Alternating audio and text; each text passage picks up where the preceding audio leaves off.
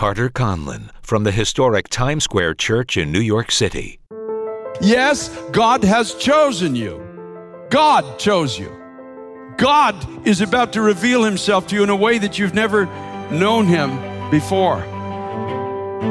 That's Carter Conlon with an insight to this week's program. We're glad you're with us today on A Call to the Nation.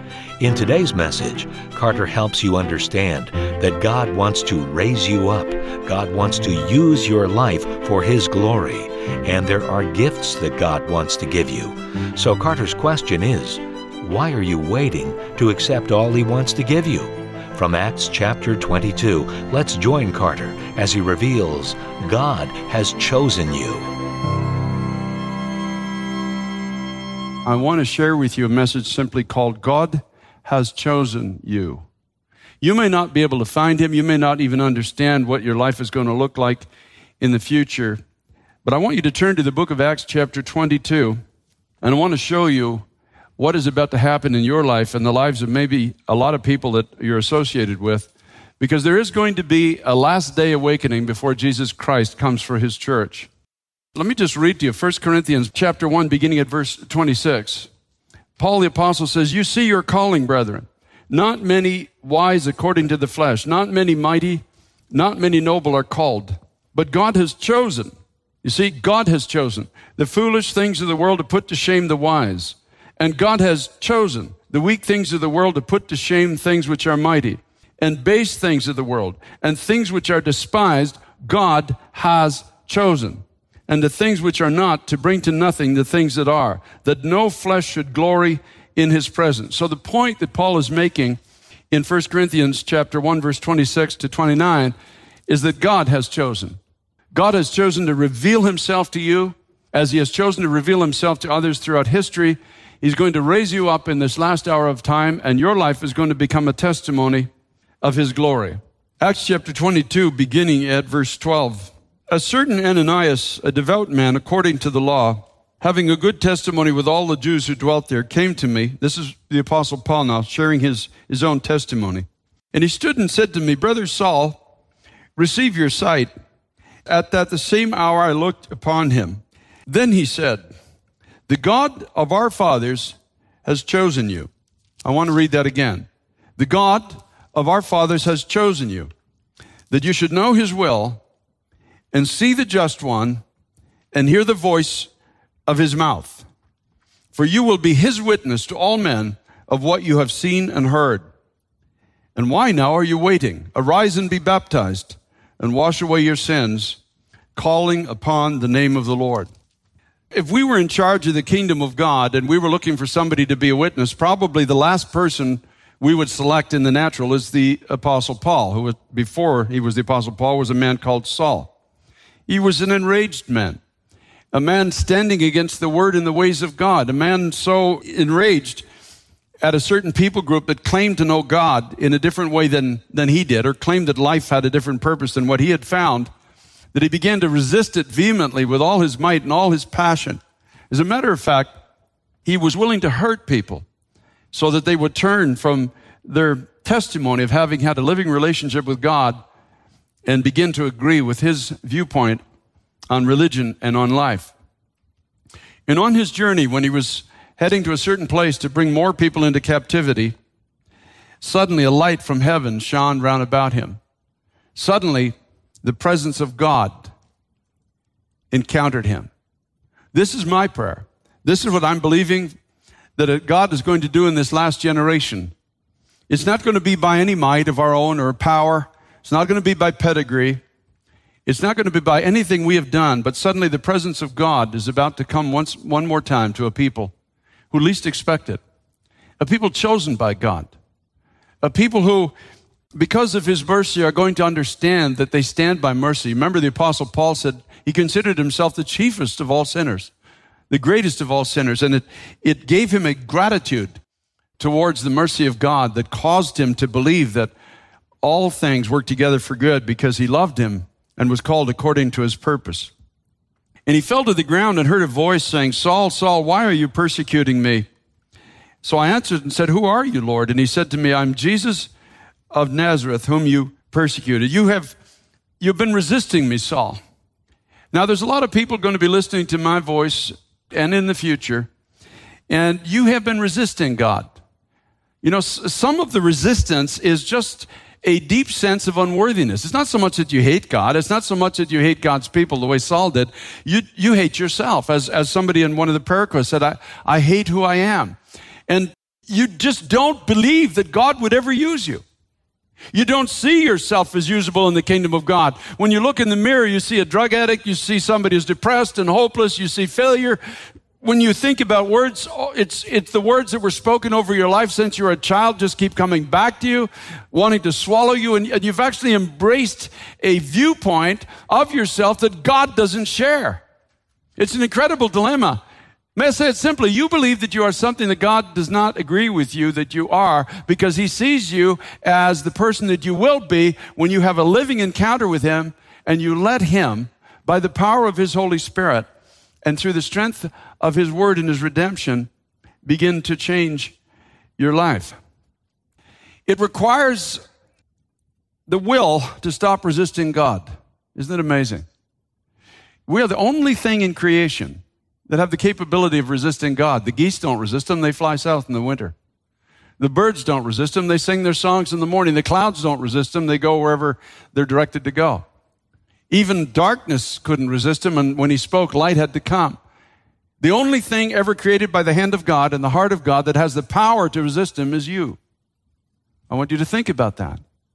But when you stop resisting God, when you allow the presence of God, when you just call out to him, and say, Lord, I live in darkness, and I don't know where I'm going, and I don't understand the purpose of my life, and I'm blinded to my future. I don't even see myself the way this preacher is telling me that you see me. But when you begin to call out to God, then suddenly darkness gives way to light, and confusion gives way to order, and weakness gives way to strength, and purposelessness gives way to a divine purpose that God has established for your life. Yes, God has chosen you.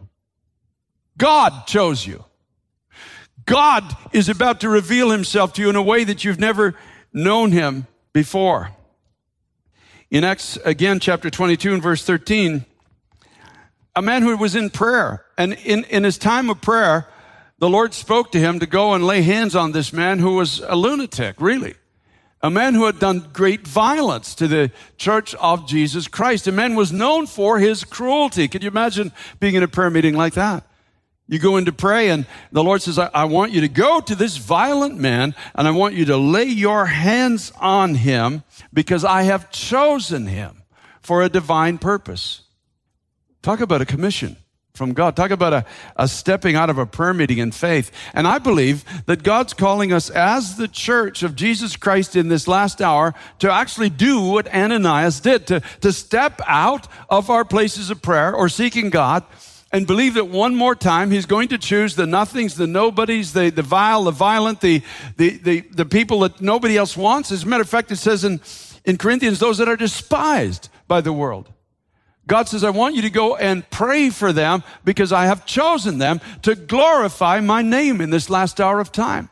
I'm going to raise them out of death. I'm going to raise them out of darkness. I'm going to open their prison doors. I'm going to give sight to their blinded eyes, and they're going to become my end time army of witnesses of who I am and what I am able to do.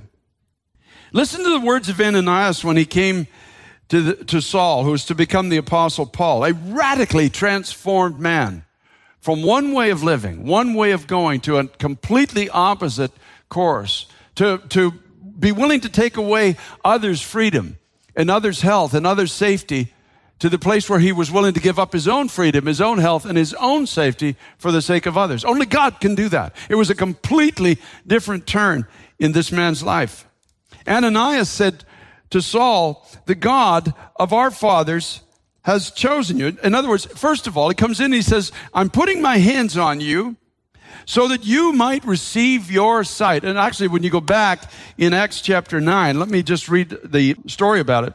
In Acts chapter 9, verses 17 and 18, it says, Then Ananias went his way, entered the house, and laying his hands on him, he said, Brother Saul, the Lord Jesus, who appeared to you on the road as you came, has sent me that you may receive your sight and be filled with the Holy Spirit. two things. He sent me that you might see the purpose, the divine purpose for your life. You might see your way forward, why you were created, who you're called to be, and be filled with the Spirit of God. Immediately, it says, there fell from his eyes something like scales, and he received his sight at once, and he arose and was baptized. So there are people listening to me. May I say it kindly, the scales have to fall off of your eyes. You don't see what God sees. You don't understand yet what God can do. At some point in Saul's life, there had to be a yielding. He was formerly captivating people and imprisoning them and torturing them. He was so enraged against them. Now he had to yield his life to this man Ananias coming in who just said, let me put my hands on you. When I do, you're going to see something you've never seen before and in a way you've never seen it. And you're going to be filled with the Spirit of God. This is what the end time spiritual awakening is going to look like. People that you least expect are suddenly going to see things that the religious don't see.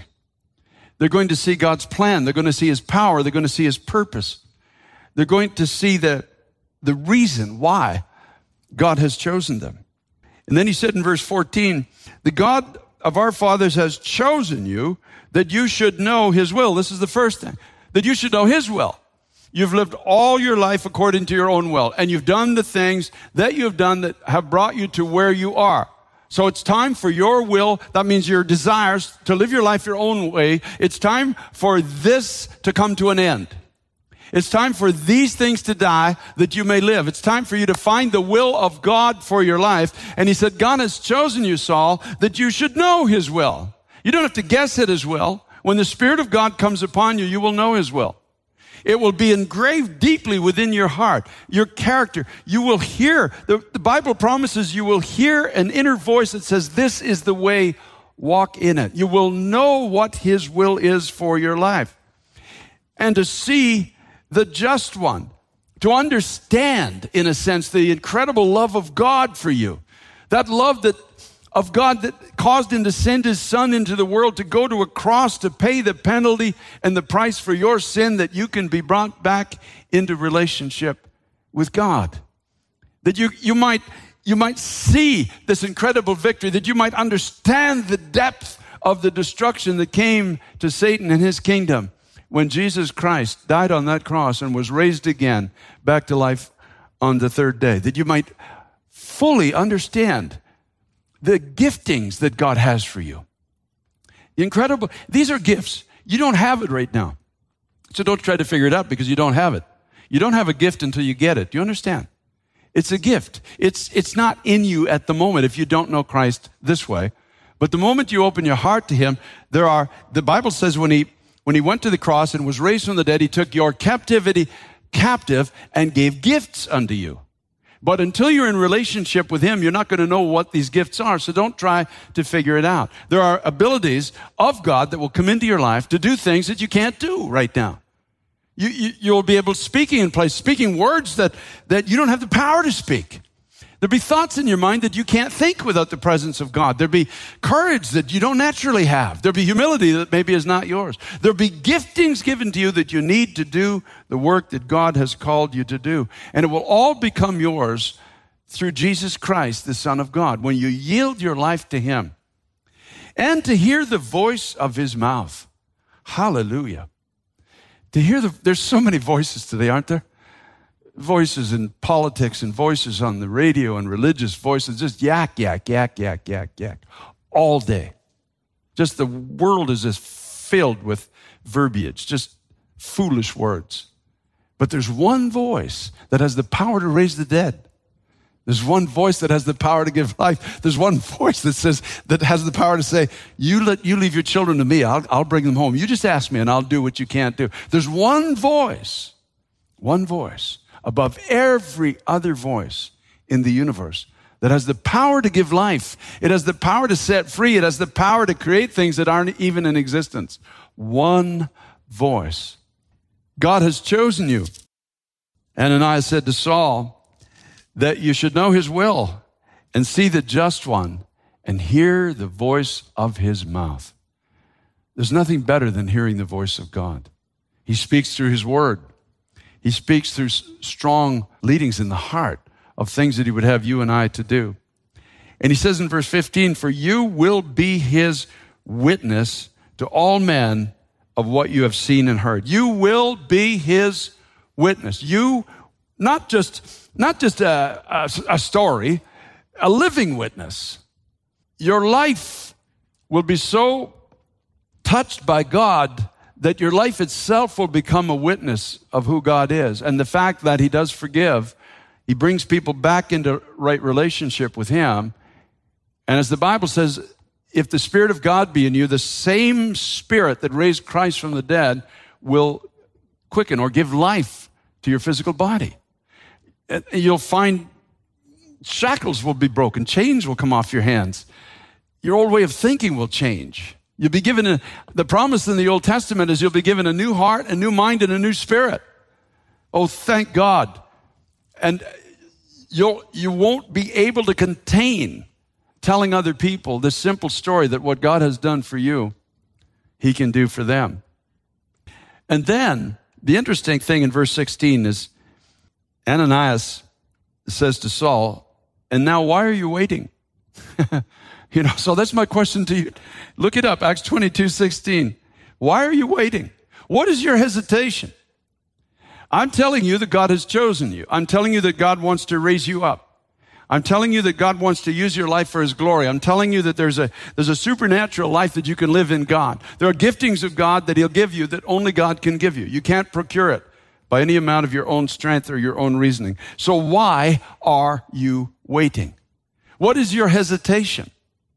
Then he said to Saul, arise and be baptized and wash away your sins, calling on the name of the Lord. It's really that simple. Arise, stand up. Stand up in your heart, stand up in your mind. Whichever way you can arise, just arise and say, God, if this is true. That's what I did in 1978. May 12th, I pulled over my car on the side of the road after being witnessed to about these things by another believer in Christ. I pulled over my car on the side of the road, and this was my prayer. Lord Jesus, if this is true, if the man who was witnessing to me, his name was Irv, and my exact prayer was, Lord Jesus, if what Irv is telling me is the truth.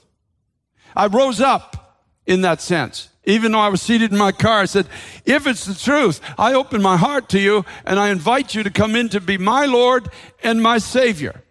If you would have seen my life back then, I was a mess. I had a really, really selfish nature, a really bad temper. I was drinking a lot.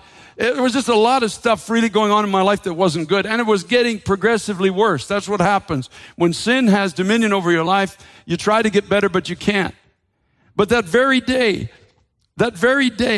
something happened in my heart, and I became a new person. It wasn't by any measure of me trying to do better. Something changed in my very nature. Can I tell you that? My nature changed. Something came inside of me that wasn't there before, and I know it today to be the Spirit of God. He received me. When in my heart, I basically said, Jesus, if you died for my sin, if it is true that I can be forgiven, if it is true that your Holy Spirit will come and take up residence inside my life, and if it's true that I'll be a new creation, the old things in my life, as I was told, will pass away, and everything in my life will become new. If it's true, why would I wait? Why would I close my heart? Why would I put it off till tomorrow? And so I opened my heart that day. And as I've told hundreds of times, I worked my regular shift as a police officer. I didn't really feel a thing. I didn't feel any different. I went home, went to bed, woke up the next morning, and I remember it like it was an hour ago. I rolled over on the right side of the bed, put my feet on the floor, and I knew that I was a different man. I don't know how I knew. I just knew something had changed. Something in the inner core of my being had been transformed. I'd had a living encounter with the living God. And throughout my life since then, in the 40 plus years that I've walked with him, I've known his will. I've seen his victory. I've been able to touch and taste of the victory of God. And I've heard the voice of his mouth. And that's what I'm doing for you. I'm speaking to you on God's behalf because I see something that God is about to do in your life. He's about to raise up a church in this last hour. People just like me, confused and angry, and whatever your addiction might be, whatever your distress is in life, wherever it is that you're going, he's simply willing to meet you if you're willing to meet him. Brother Saul, why are you waiting? Arise, be baptized, wash away your sins, and call upon the name of the Lord. Why are you waiting? For those that are at home and you're listening to me this evening, don't wait any longer. If you know in your heart that you need a Savior, just pray this simple prayer. Lord Jesus, I give you my life. I thank you for dying for me. I thank you for taking my place, and you suffered the punishment that I deserve for the things that I have done. I thank you for receiving me and forgiving me. I thank you for the promise that you will actually come in the form of your Holy Spirit, and you will take up residence inside this body of mine, and I will be changed from the inside out. The Bible says, as I behold the victory of Christ, I'll be continuously changed by this indwelling power of the Holy Spirit, and I will become a witness to others of what you have done for me. You see, that's the whole story of my life, is just telling you God will do for you what he did for me. He didn't love me any more than he loves you. And I had my struggles just like you have yours. I had my problems. I had things that were spoken over my life that had me in captivity. I had a lot of fear in my heart as well, just like you do. But I heard, and I rose up, and I said, God, if this is true, I'm going to go with you. I'm going to ask you to do something. Everyone who's listening, all around the world, I want you to open your home, wherever your home is, even if it's on a park bench, shift over to one side and make the other side available, and start inviting everybody you know that needs Jesus Christ as Lord and Savior. Invite the struggling. Invite the addicted. Invite the depressed. Invite those who don't have a good self-image. Just invite them all to come in, become part of this prayer meeting. And when we're done praying on Tuesday night, I want you to just simply lead a prayer meeting and call out to the Holy Spirit. Lay hands on one another and pray that you be filled with the Spirit of God. I'm serious about what I'm saying. In the simplicity of faith, simply start crawling out to God. This is where spiritual awakening starts. It's just ordinary people coming together and saying, God, we need you. And you really know you need him. And you begin to pray and say, God, give me your Holy Spirit. Give me, God, everything that I'm told is mine because of the sacrifice of Christ on the cross. And have the courage. You don't have to have a theological degree to lay hands on people. Put your hands on somebody's shoulders and just pray, God, fill my brother with your Holy Spirit. Fill this room with your Holy Spirit. Fill us with your Holy Spirit. Raise us up and let our voices and our lives become a testimony of the reality of who you are. I am so serious about this. This is going to be the end time army of God. Oh, have courage, my brother, my sister.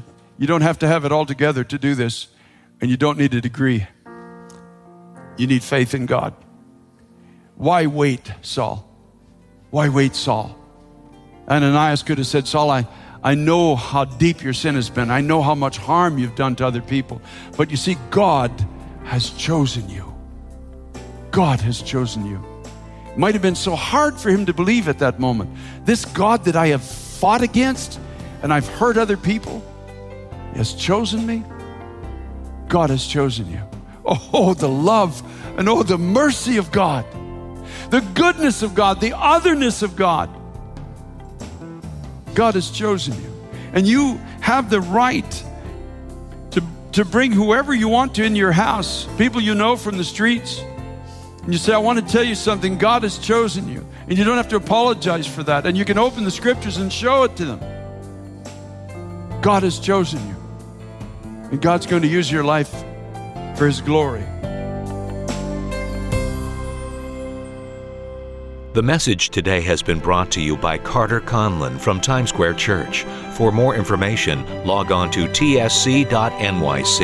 That's tsc.nyc.